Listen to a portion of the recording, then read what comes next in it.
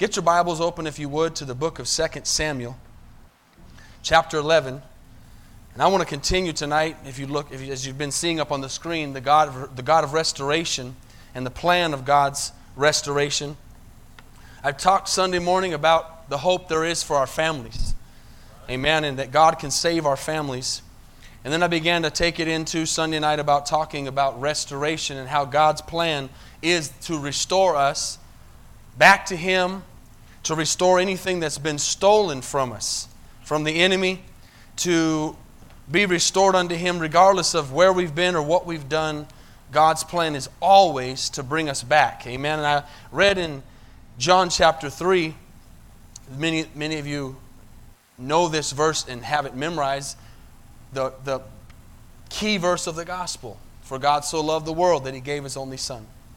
We never forget tonight that is God's plan, that is His purpose, that everyone would be saved. Amen. Robert made a very good point at the prayer time. The bottom line is, the fact is, the truth is, many people are not going to go to heaven. But it is not because of God's lack of plan or lack of salvation. It's simply because people don't want to accept God's plan. Amen? It's simply because we don't want to understand that the things of this world are not worth, amen, losing our salvation. I was talking to someone just last week and reminding them that the Bible says, what does it profit a man to gain the whole world and lose his soul? What good is it to have a little bit of time? So you need to do the math in your own walk with God, and those that you know, those that you're witnessing to, and you just say, hey, if I'm living in sin and I'm doing something that I know is wrong, it better be worth spending an eternity over. Amen. It better be real good. And for the time I've been on this earth, I've come to find there is nothing on this earth that's worth me spending eternity in hell over. There is no pleasure, there is no money, there is no fame that's worth that. Can you say amen? Amen. And then he said, God did not send His Son into the world to condemn the world, but through Him the world might be saved. And I read out of the book of Hosea. I hope that you learned some things Sunday, and I hope that you continue to read the book of Hosea, meaning salvation, and how God used Hosea to rescue Gomer. Amen. To go in and marry her knowing that she was going to do what she was going to do. And then not only that, go back later and restore her. That's kind of like that picture I had up there. In God's eyes, or in the world's eyes, or in the mirror of our own eyes, we look like that old chair. Right? We look messed up. We've gone through some struggles. We've gone through some trials. We've been beat up. The world has told us that we don't have any worth. Many of us in here tonight have come through some really, really difficult pasts. Gone through some really, really difficult things. But here we are tonight redeemed. Here we are tonight restored. And how many know that God is still working on us? He's still restoring us every day. Amen. We read in that verse that our outward body is growing older and it's perishing, but our inward spirit is renewing every single day. So I want to look at another story in the Bible in 2 Samuel in just a second. But if you're taking notes, I want to give you a few things to write down for some good notes tonight about how God wants to recover and restore everything you've lost. Now here's some things. Sometimes we think, well, how many have ever lost something but couldn't remember what it was you lost, but you knew you lost something? Anybody else? Yeah? Okay, I'm not the only one here, right? I know I'm missing something, but I don't know what it is. Well, sometimes we can say, well, what do I need to have restored to my life? It's important to know what are some things that the devil tries to steal. We know John 10:10 says, first the enemy comes to steal, kill, and destroy, right? That's his plan. He wants to rob, he wants to steal, he wants to destroy everything that God has given us. How many know God's given us some good things? There's nothing greater than serving God. Amen? There's nothing greater than the joy alone. Like Robert said at the prayer again. He said that's what really matters. Not what I'm taking or what God can give me, but the fact that I know I'm going to spend eternity in heaven is enough to make me live right for God. Knowing that eternity is waiting for me. Amen? We got to stay on that focus, but we got to realize there's some things on this earth that God wants us to have. Nudge the person next to you and say, wake up. Amen. It's Wednesday night. It's charge your batteries up night. Amen. All right. Just making sure you're awake. There's some things that the devil will try to steal. And as I read these things, you write them down, you're going to realize you might say, wow, I think I might be missing that right there. I've been missing that. Or that. Where's that been? And number one is the first thing that the devil will try to steal from you is your first love. Your first love. You can be in this place tonight. You can have a Bible in your hand, notebook open. You can have raised your hands and the praise and worship service. And you can be in this place and have lost your first love. That was a good place to say amen. I must be talking to somebody. Amen? You can lose your first love. I talked about that with marriage Sunday night. It just because you're married and have a ring on your finger doesn't mean you're in love with your spouse. Doesn't mean you have a good marriage. Oh, come on, get all quiet on me here. You got to work on that thing, right? You got to keep it fresh. You got to keep it alive. You got to keep it romantic. You got to renew your vows. Some people wait until they're 25 years married to renew their vows. Renew them every day. Amen. Stay in love with each other. And on that, the same thing happens with God. We lose our first love with God. I would challenge you to think tonight, are you walking a walk tonight that is the same passion that you were walking when you got saved? Think about that. Are you as excited tonight as the day you got saved? You might have lost your first love. Revelations 2 talks about that. The church of Ephesus. And he says you've lost your first love. Another thing is that you can lose, that God needs to restore to you, is your joy. Your joy. The joy of the Lord is my strength, Nehemiah says. Amen? These are some things that, man, if you lose your joy, you're in trouble. And you might be in a place in your walk where you are sad or depressed. And hey, I've been there. I've been through some depression. I've been through those times where I knew I was saved and I knew I was living for God, but I wasn't happy. And the devil had stolen my joy, and I had to take it back and be excited and learn how to be restored unto me the joy of my salvation. Amen? Another thing that you can lose, actually before I move on, remember this, no joy means no strength. Maybe you're weak tonight. Maybe you're feeling tired in your spirit. You need to get more joy. Another thing, third thing, is your peace. How many know you can lose your peace? Amen. Your peace can be gone. I'll tell you what, if you begin to look at that word and you begin to think about peace, today in that world we live in, peace is something we really need. We can go to sleep at night and sleep good in peace in the midst of turmoil. We know the verse says in John 14:27, peace I leave with you, my peace I give unto you, not as the world gives, I give unto you. Let not your heart be troubled, neither let it be afraid. Amen. Maybe as I'm reading some of these things, they're coming to you and you're saying, hey, I need that restored to me. I need that to be restored. Number 4, your home. Your home, your family. Maybe tonight your home and your family is not at the place that it once was, that you would like it to be. I want to read this. Families and churches reflect the nature of God. Amen? Families and families in the church reflect the nature of God. So Satan's plan is to destroy the family. Amen? Satan's plan is to destroy the group and the nucleus of God's family. Not only the individual family, but the church family. He's constantly working. He's constantly looking and searching and watching who's weak, who's fleshly, who he can come in through so that he can divide and mess with the family so that the family, the general family of God, is not strong. When the family of God is strong, the church is strong. When the church is strong, it's because of a strong family. Amen? As long as we stay together and we don't allow the devil to steal that, God will move powerfully. The verse says in 1 Timothy 5:8 that how can we neglect our own families? We can't be so worried about everything else and neglect our own families. My responsibility tonight, first and foremost, before being responsible to you, is to my wife and my daughters. To be the best husband I can be, to be the best father I can be. Amen? Number 5, one more thing. These are just some things to think about that you might need to be restored to you. Your future. Your future. That means where you're going, for one, and it also means your ministry. Some of you got what ministry? You have a ministry.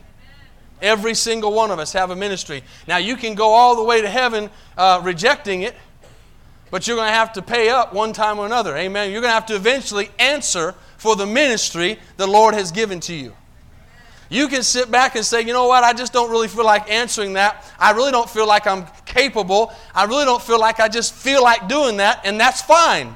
But the Bible says, according to the talents, that one day you're going to stand before God. He's going to say, I gave you 5. What'd you do with them?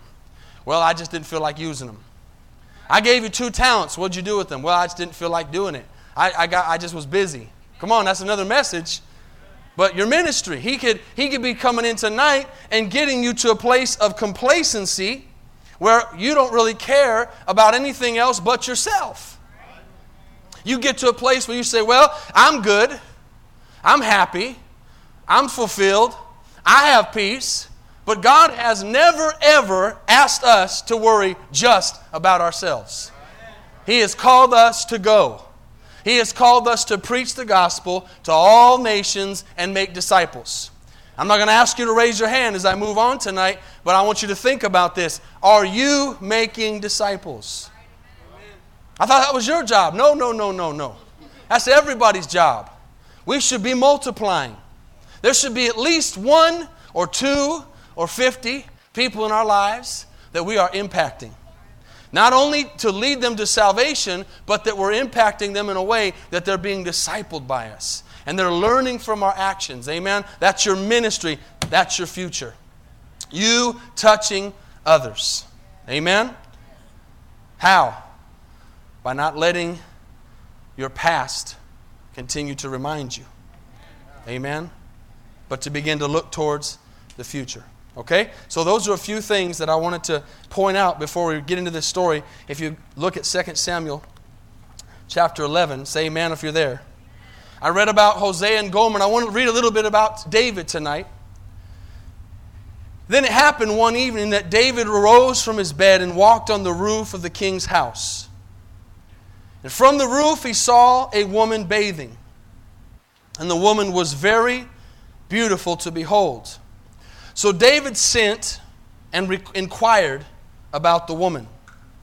And someone said, is this not Bathsheba, the daughter of Eliam, the wife of Uriah the Hittite? Then David sent messengers and took her. And she came to him, and he lay with her. For she was cleansed from her impurity. And she returned to her house. And the woman conceived, so she sent and told David and said, I am with child. Now obviously, just like the story the other day, as we read this, we realize more happened here than just the verses that we're reading. She didn't just get pregnant and have a child overnight. But we do know that what happens here is we're looking at David, one of the most mighty men of God, allowing possibly that last one I was just talking about, allowing his household and his future to be affected by his decisions. And we begin to see here, I'm going to bring it back in, that God is a restorer. But how many know to be restored, we have to realize where we went wrong?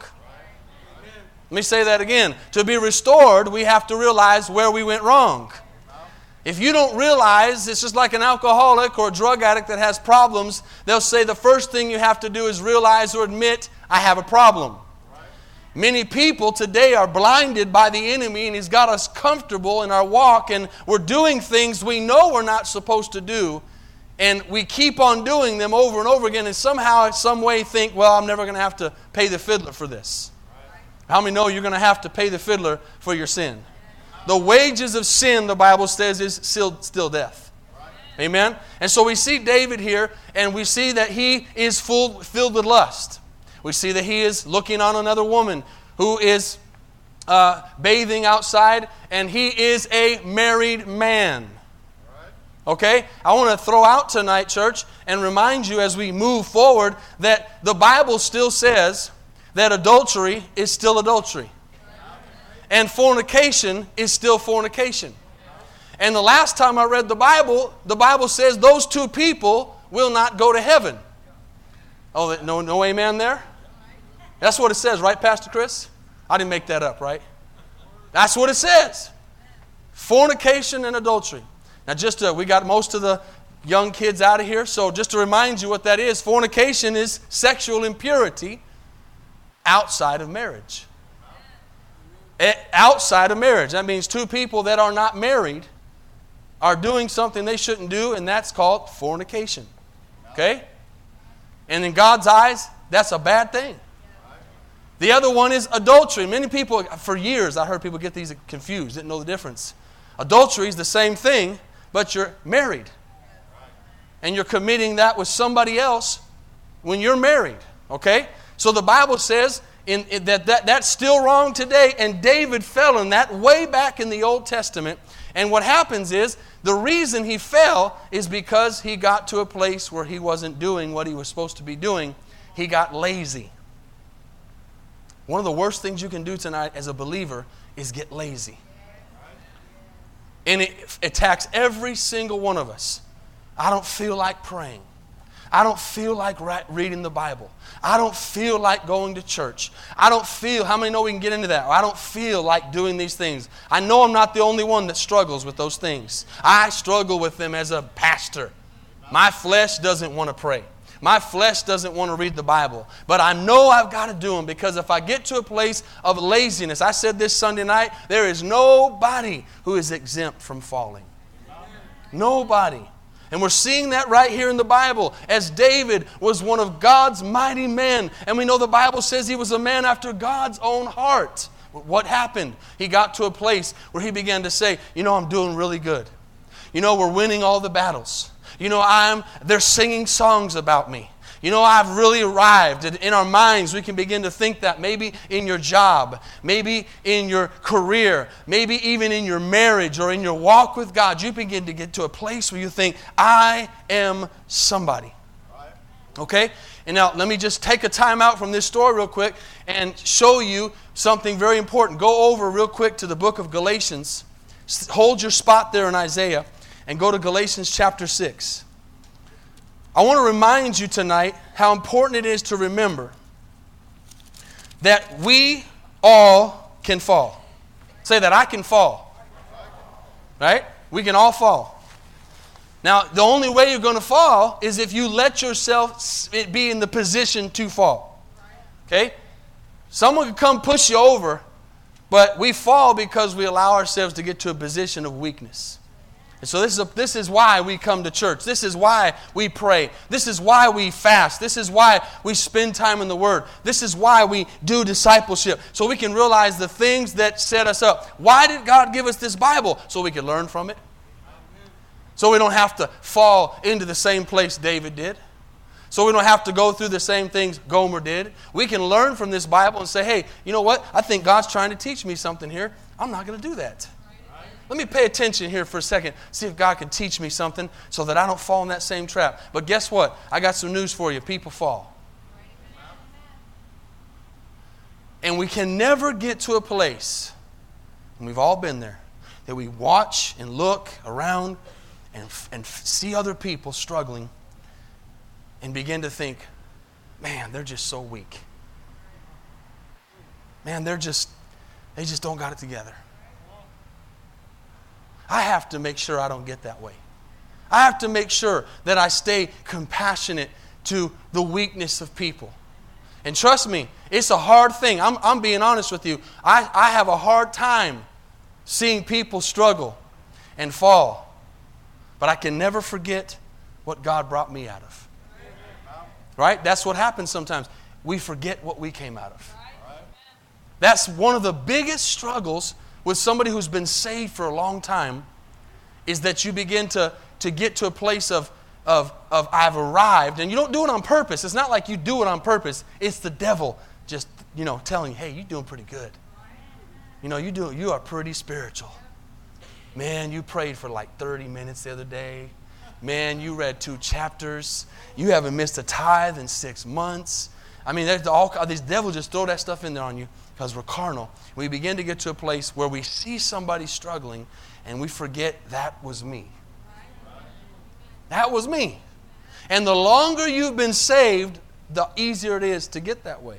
But let me show you what Galatians 6 says, verse 1. Brethren, if a man is overtaken in any trespass, you who are spiritual, restore such a one in a spirit of gentleness, considering yourself, lest you also be tempted. Watch that. Considering yourself, lest you also be tempted. So that, just stop there for a sec. That means that in the plan of restoration, God is trying to use us to restore somebody else, and we must get down on their level and understand that if I could fall just like them. That could very easily be me. I need to stay here for a second, because we're all like that. I have to remind myself that could be me. Sometimes I talk about the drug addicts I've ran into in Costa Rica, and God has to remind me, that could have been you.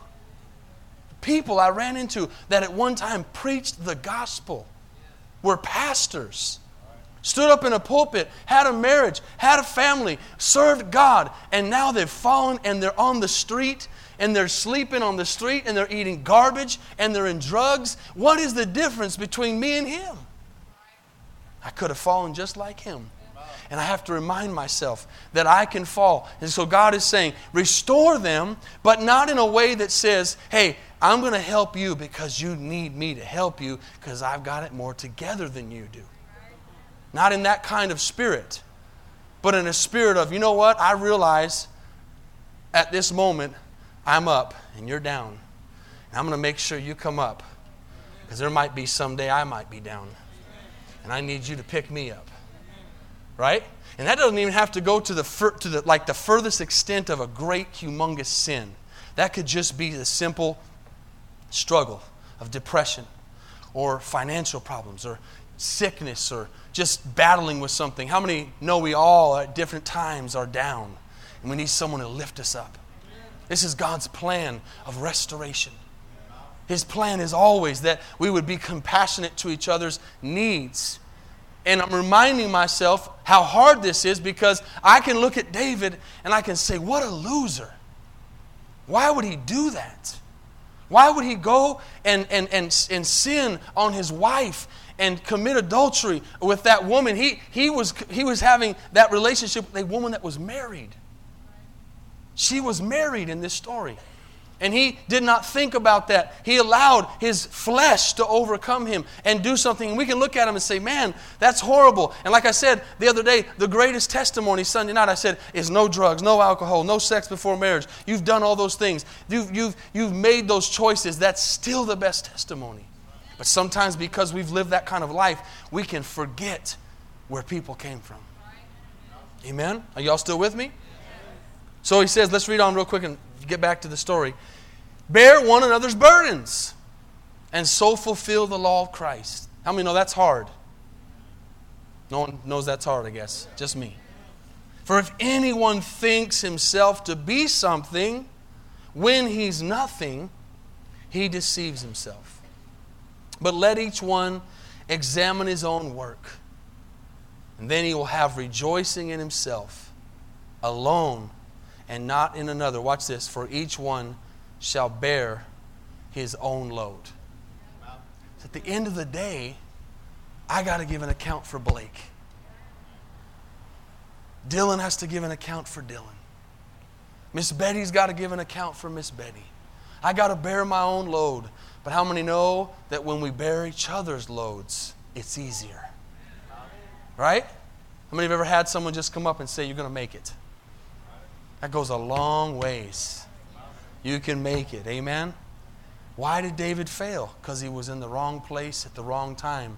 He should have been doing what he was supposed to be doing. He should have been out fighting with his men. If you really think about it, if you'll be in the right place at the right time doing the right thing, things are going to be right. Right?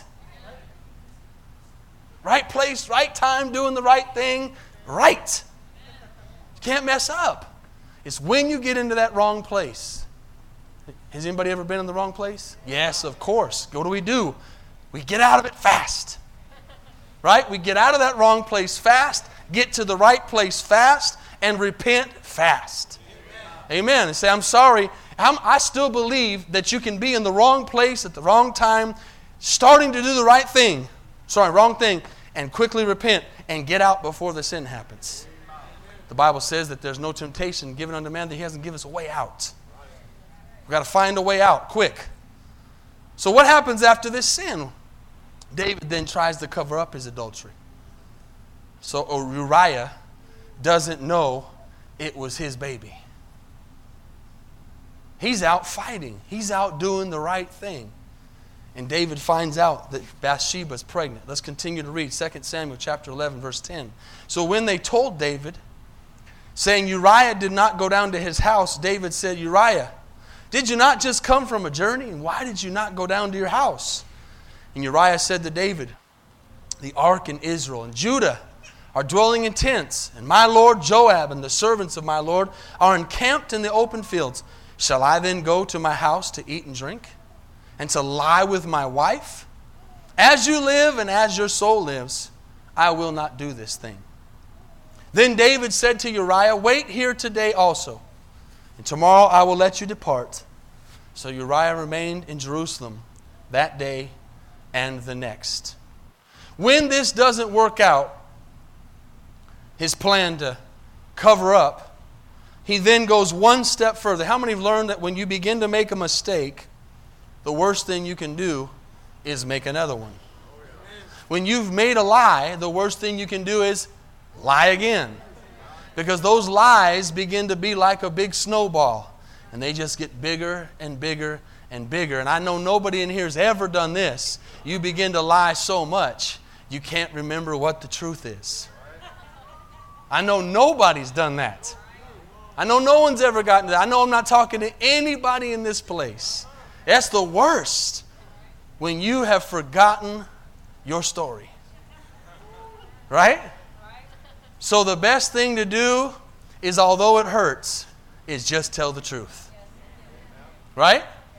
Tell the truth. Just tell the truth, and don't try to cover that lie up with a lie. And he does. And we know that he sends Uriah out to the front lines to be killed. So he has had his way. He has committed adultery.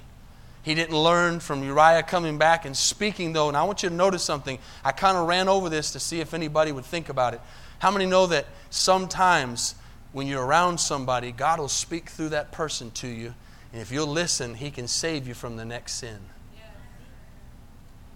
When Uriah came back, I don't know if you noticed that, he spoke some prophetic words and said, the ark in Israel and Judah are dwelling in tents, and my lord Joab and the servants of my lord are encamped in fields. Shall I then go to my house and eat and drink and lie with my wife?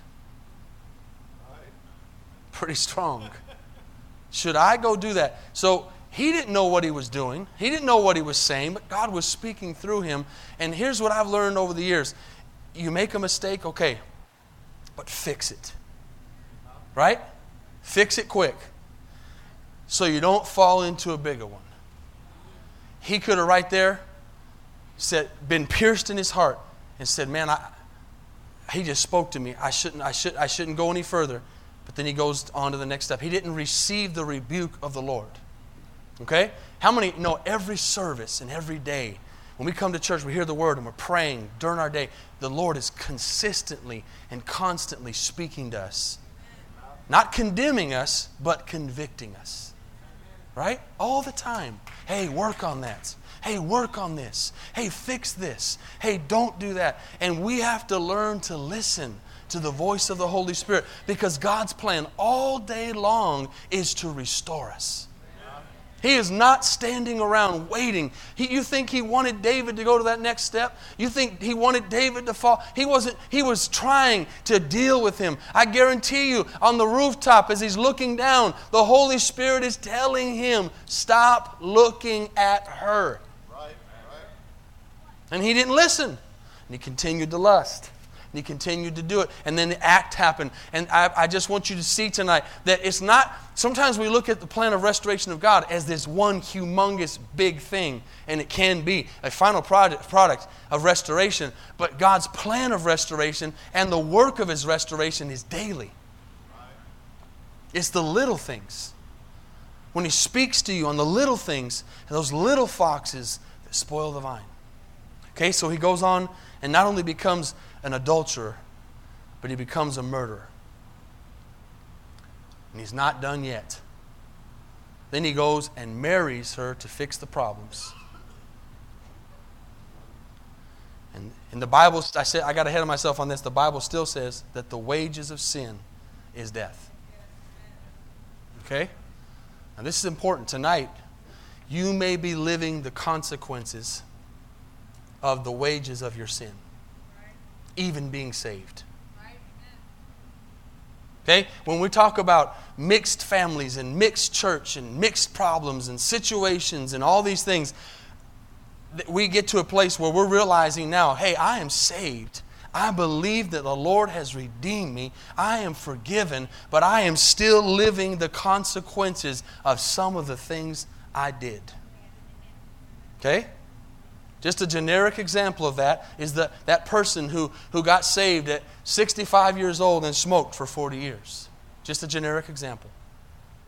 Can God heal that person's lungs? Of course. This most likely that person's going to die of lung problems.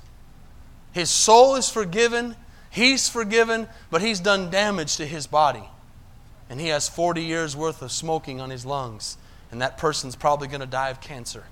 How many get what I'm saying? There's still the sin. The wages of sin is death. Sometimes it's not an eternal death, but it's a death to the members of your body. It's a death to the destiny that God has for your life. Think about this, because sometimes we don't see the big picture. I could say, well, I might be able to get away with this one sin, but I don't understand that one sin might not cause me to go to hell, but it is affecting the destiny that God has for my life. It's affecting the big picture. It might be affecting the salvation of somebody's life. How many know that we're affecting people every single day? What's the key? The heart of David. Here's where the heart of David comes. Before it comes, though, he suffers loss. Because God is a just God. That baby is born and it's sick. And God's, I'm going to take that child. And David fasts. And David prays. And David wants that baby to live. And that baby dies. He loses that baby. The wages of his sin was the loss of that baby. Listen, that baby went to heaven. Stop on this. That baby went to heaven. That baby, we can be joyful when a baby dies at a young age because we know they didn't have to go through this life and they go to heaven. That's the only reason I get happy when I hear that a baby has died. Especially in a bad situation. I say, God, thank God. Some of y'all might have heard about that story just happened with some guy who left his baby in the car while he was texting on the phone and left him in there all afternoon like a 2-year-old baby. He died in the car. It's a big thing on the news right now. Thank God that baby's in heaven. Amen. But going back to this story, church, watch this. That affected, that decision of David affected the destiny of that child. The future. Who knows, all these babies that are getting aborted every year. How many of those babies were going to be a Billy Graham? Or a Ruth Graham Lotz? Or somebody who's going to make a difference on a Ruth, a Mary Magdalene, somebody who was going to change Mary, somebody who was going to do something awesome. You get what I'm saying? That destiny of that child was affected because of David's thoughts, because of David's lust, because of David's problems. And he affected the life not only of his child, he affected the life of Uriah, he affected the life of his wife, Bathsheba, losing that child. How many are following me tonight? So God's plan of restoration is there, but the key is we need to think before we act. David says in Psalms 51, you don't have to look at it for time. You know it. Create in me. We sing the song. Create in me a clean heart, O God. And watch this. Renew a steadfast spirit within me. Cast me not away from your presence. Take not your Holy Spirit from me. And you're going to see some of the things I read in the beginning. Restore to me the joy of your salvation and uphold me by your generous spirit. So we know that this is a sad story. We know that there was some loss. But we also know that the Bible says in that same verse, the wages of sin is death. But the gift of God is eternal life through Jesus Christ our Lord. Amen? The gift of God is Jesus Christ and eternal life. His plan is to restore. We know how David finished. Look at all the people in the Bible that finished bad and finished good. Model their lives. If they finished bad, don't do what they did. If they finished good, do what they did. Amen? Model their lives. Charles Spurgeon said, our sinful ways can sap our joy and isolate us from the Lord. But confession and repentance, though, provide the way to be restored. Amen? Confession and repentance. As I close tonight, let me remind you what repentance is. It means you're sorry for what you did. And it doesn't mean that you're just asking Him to forgive you so you can do it again. Can you say amen? Come on, don't get quiet on me. This is the Wednesday night service. Amen? This isn't the Sunday morning, folks. I can speak straight to you. Amen? Repentance brings healing. Repentance and confession to the Lord brings healing to your life, brings restoration to your life. God is willing to forgive us. But He's looking for a heart that says, I'm not asking you to forgive me, God, so I can fall again. I'm asking you to forgive me because I don't want to fall again. As we've talked about grace many times, for anybody that's new and hasn't heard this, my thought on grace is that grace is for us when we fall, not so we can fall. Amen? Grace is for when we fall. My grace is sufficient for you. He knows us. You know, it goes back to that thought where it says, I bear my own burden. I know me. And you know you. Nobody knows you better than yourself. You need to be real with yourself. And you need to know where your traps are. My traps are not your traps. And your traps are not her traps. And her traps are not his traps. Everybody has different things we struggle with. So we cannot look at somebody else's life and say, they're struggling like I'm struggling. Because no, their struggle is different than my struggle. We all have different temptations. Something that would bother me and tempt me would not tempt you. And something that tempts you would not tempt me. So it's not the same. We work out our own salvation with fear and trembling. We say, God, if there's a spirit in me that's not right, change it, Father. Because restoration is and always has been the full plan of God. How many know God wants to restore everybody?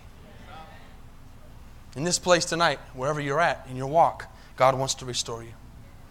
I remind you that if we confess with our sins, as 1 John 1:9 says, if we confess our sins, He's faithful and just to forgive us of our sins and to cleanse us from all unrighteousness.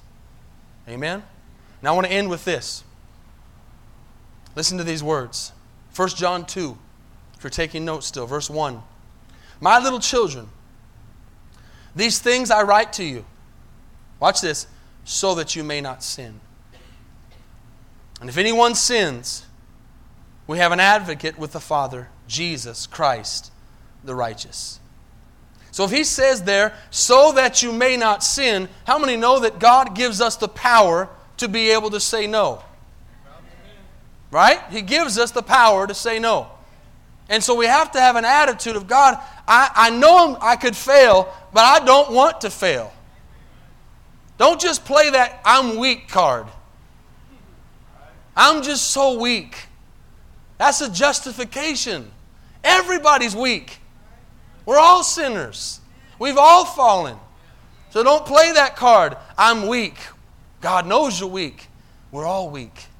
Play the card of, God, I don't want to sin, but if I do, I know I can go to the Father.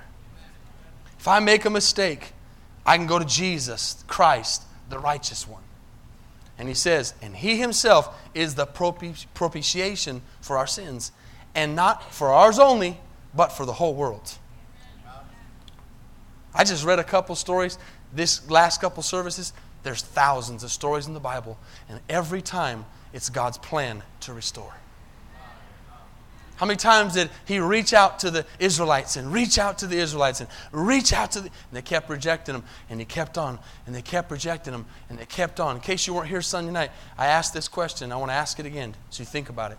If I told you tonight that if you gave your life right now, if you died for the cause of Christ right now, 500 people would go to heaven because of it. I don't think there's anybody in here that wouldn't take that. I can't speak for you, but I think that's, I say pretty clearly that you probably would think about it for a second and say, yeah, I'll do it. I know I would. If I gave my life right now, yesterday we did that funeral, and 5 people got saved. If I knew even 5, but 500 is a lot more, 500 people would go into eternity. If I gave my life, I would do it. I'd have a good talk with my wife and kids, and I'd say, see you in heaven, and we're going to have a great reunion with those 500 people. Right? Who wouldn't do that? But what if I told you, same deal, but no guarantee that any of them would get saved? That changes things. That's what the world calls a game changer. Right? I'd have to really think about that hard. I could probably say, I might just straight up say, I don't think I'd do it, especially if there's no guarantee no one would get saved. Guess what? That's what Jesus did. He came and died for us while we were sinners, and with no guarantee that we would serve Him. And He would do it again for one person. Amen? He would do it again. That's restoration. That's the plan of God. I could get into a whole lot of other stories in the Bible, but I want to leave you with 3 last things to write down. How to be restored. How to be restored. 3 things. These are 3 simple things. I started off with some things that you might have lost. Your love, your joy, your peace, your home, and your future. Those might be some things that you have lost along the way. Maybe you've lost them and got them back, lost them and got them back, and lost them and got them back. That's kind of part of the course. You lose, you gain. You lose, you gain. Mountain, valley, mountain, valley. How many have realized serving God, there's mountains and valleys, wins and losses, struggles, good times, gain, loss. Right? Anybody know what I'm talking about? That's the walk. And so along the way, you might have lost some of those things, and tonight you can get them back. Right now, tonight. You can get it all back. But here's the key. I said on Sunday, I can't remember if it was Sunday morning or Sunday night when I talked about Noah. I think it was Sunday night. I began to read that story of when he got his children to go in to the ark with him. And when he did that, the Bible says he did as the Lord said. So he obeyed. Okay? This is a key to your joy, to your love, to your peace, to your home, to your family, to your ministry, to your future. This is a key. That once you stand under the Word of God and you know what's right, you obey. Can I say that again? Once you stand under the Word of God and it has been preached to you, and the Bible says these are the things. I didn't get into the fruits of the Spirit and the fruits of the works of the flesh, or get into those verses where it talks about the list of things that will not inherit. I mentioned a couple. Will not inherit the kingdom of God. God is very clear. That's one of the things I love the most about God, is He's not some God that I'm finding something out new all the time, and as I go, oh, I didn't know that. As far as the things He expects of us. I mean, no, He's pretty clear. He says, you do these things, you can go to heaven. You do these things, you're not going to go. So once I learn that those things are wrong, I got to stop doing them. And Jesus went so far to say, if my if my hand causes me to sin, I cut it off. That's not taught a lot nowadays. That's holiness. Now, of course, it doesn't mean I'm going to cut my hand off. Or if your eye caused you to stumble, pluck it out. You imagine? That people showing up with no eyes and no hands. But what he means is take this serious. If you know now this is sin, stop doing it. Okay, so the first one is repent. 3 things. The first one is repent. But again, repent means, okay, I know this is wrong. I'm not going to do it again. Okay? Now listen, I'm not talking about the mistake you make during the day. I think we're smart enough to know here tonight the difference of what I'm talking about. The habitual sin and the sin we make as human beings. Getting mad and having to say, I'm sorry about that. Those little things. Letting a word slip out, being angry. All those different things that just come upon you. I'm talking about planned out sin. Y'all still here? Okay, just making sure. I know this is wrong, but I'm going to go ahead and do it anyways. And then I'll come back on Sunday and I'll ask the Lord to forgive me. Listen, you know why I talk about this so much? Because I've been there and I've done it. That's how I was in high school. But you know what? I didn't have this kind of teaching telling me not to do it. I'm not trying to blame the pastor, but I didn't have somebody telling me, hey, stop. I'm just doing my job tonight and telling you, stop. You know it's wrong. Don't do it anymore. Repent. Come to the Lord like David did. Say, God, I'm sorry I made that mistake. Look at how God restored David. That shows you He'll do it. Number 2, begin to walk in the Spirit. Okay, begin to walk in the Spirit, not in the flesh.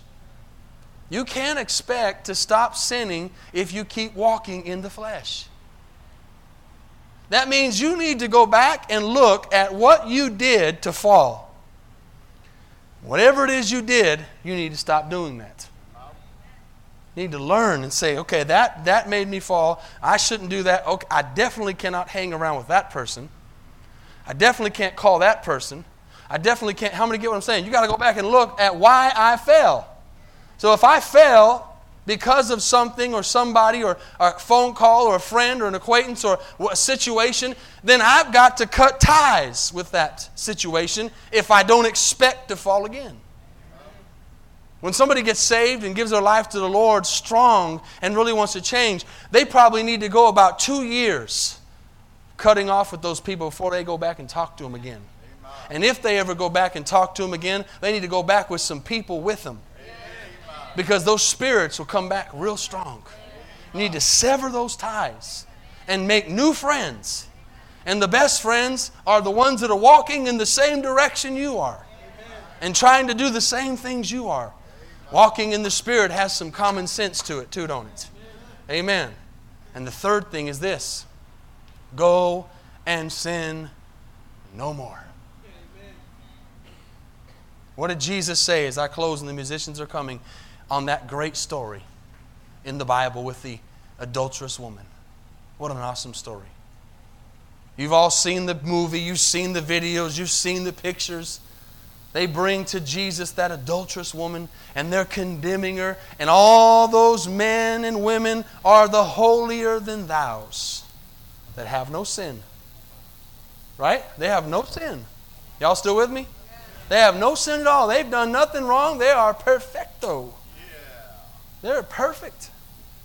They look good. And they bring her to Jesus. They go, Jesus, this woman is an adulterer. She has committed sin. She's a prostitute. She's messed up. Take care of her. We said, we're going to stone her. You know the Bible says we're supposed to stone her, right? Right? Wages of sin is death. Jesus gets down on the sand, begins to write around. It's all kinds of theological things of what he was writing. You can throw all kinds of crazy stuff in there. Could have been writing down all the things they were doing as they were standing by him. But he looks to them and says, okay, we're going to do the stoning. But whichever one of you perfect people out there that's never sinned, you throw that first stone. This goes back to Galatians 6, where we restore one another. Come on. They've got them rocks, and the truth shall set you free. That person begins to look, because in the presence of God and under the anointing of God, there's a remembrance and an understanding of who God is. And even though they were religious and lost, they knew they could not lie in the presence of God. And they looked at those stones and said, I can't throw it. And they began to drop their stones one by one, until what the Bible says all of them were gone. And that's one of the most awesome stories in the Bible. They're gone. And she's got her head down and she's weeping and she's waiting for those stones to hit her. How many know when you've really messed up, you don't really need anybody to tell you how bad you messed up? You need someone to tell you, get up. Amen. Get up and go forward. Change. Hey, she looks up and he goes, where are your accusers? And she was probably as surprised as you could possibly understand. Nobody was around. There was just dust. But here's the key. All that's beautiful. But the key word is, he says, where's your accusers? No, Lord, I don't see any. Neither do I condemn you. Okay? But he didn't leave it there. Neither do I condemn you. So that could have been left there. Well, just get up and then, I'll forgive you next time too. Yeah. But he said these words, go and sin no more. Right? And that's the key. That's the key. Repent, walk in the Spirit, and don't do it again. Okay? And that's the plan of restoration. And that's the plan God has for all of us. And you know what? Along the way, it's hard. Dealing with people's hard. Because sometimes you just want to slap them with a brick of common sense. Right? It's hard. But God has to remind me all the time, that's why I'm here. That's why the church is here. You've seen that statement, that thing, that post. You've seen billboards. You've seen it written down. You've seen all kinds of places it says that the church is a hospital. Not a religious place, it's a hospital. It's a place where people can get help. And no emergency room tonight would turn someone away because they were too bloody. Right? Yeah, we can't help you, you're too bloody. And as a church, we need to do our best to be like that. We're going to have our days where our patience is very short. And we don't want to deal with it. But let those days be few. Because there's some really lost people that really need some hope. How many know tonight, as we talked Sunday morning about our families and the hope of their salvation, how many would hope that someday as your family member comes into the church, that they would come into a place where they would be looked at for restoration and not for condemnation. Right? And you know what we stand for. We preach the truth. We're not going to stand here and say what people do is okay. We preach the truth. We preach the gospel. And let God do the work. Let God do the convicting. And let us do the helping and the encouraging and the praying. Okay? If somebody's asking you, hey, what should I do in this situation? Tell them what the Bible says. The Bible says that's a sin. The Bible says this will happen. The Bible says, and then you can help them from your own situations and your own failings and your own problems. But church, it's God's plan to restore. Always will be, always has been. Amen. Tonight,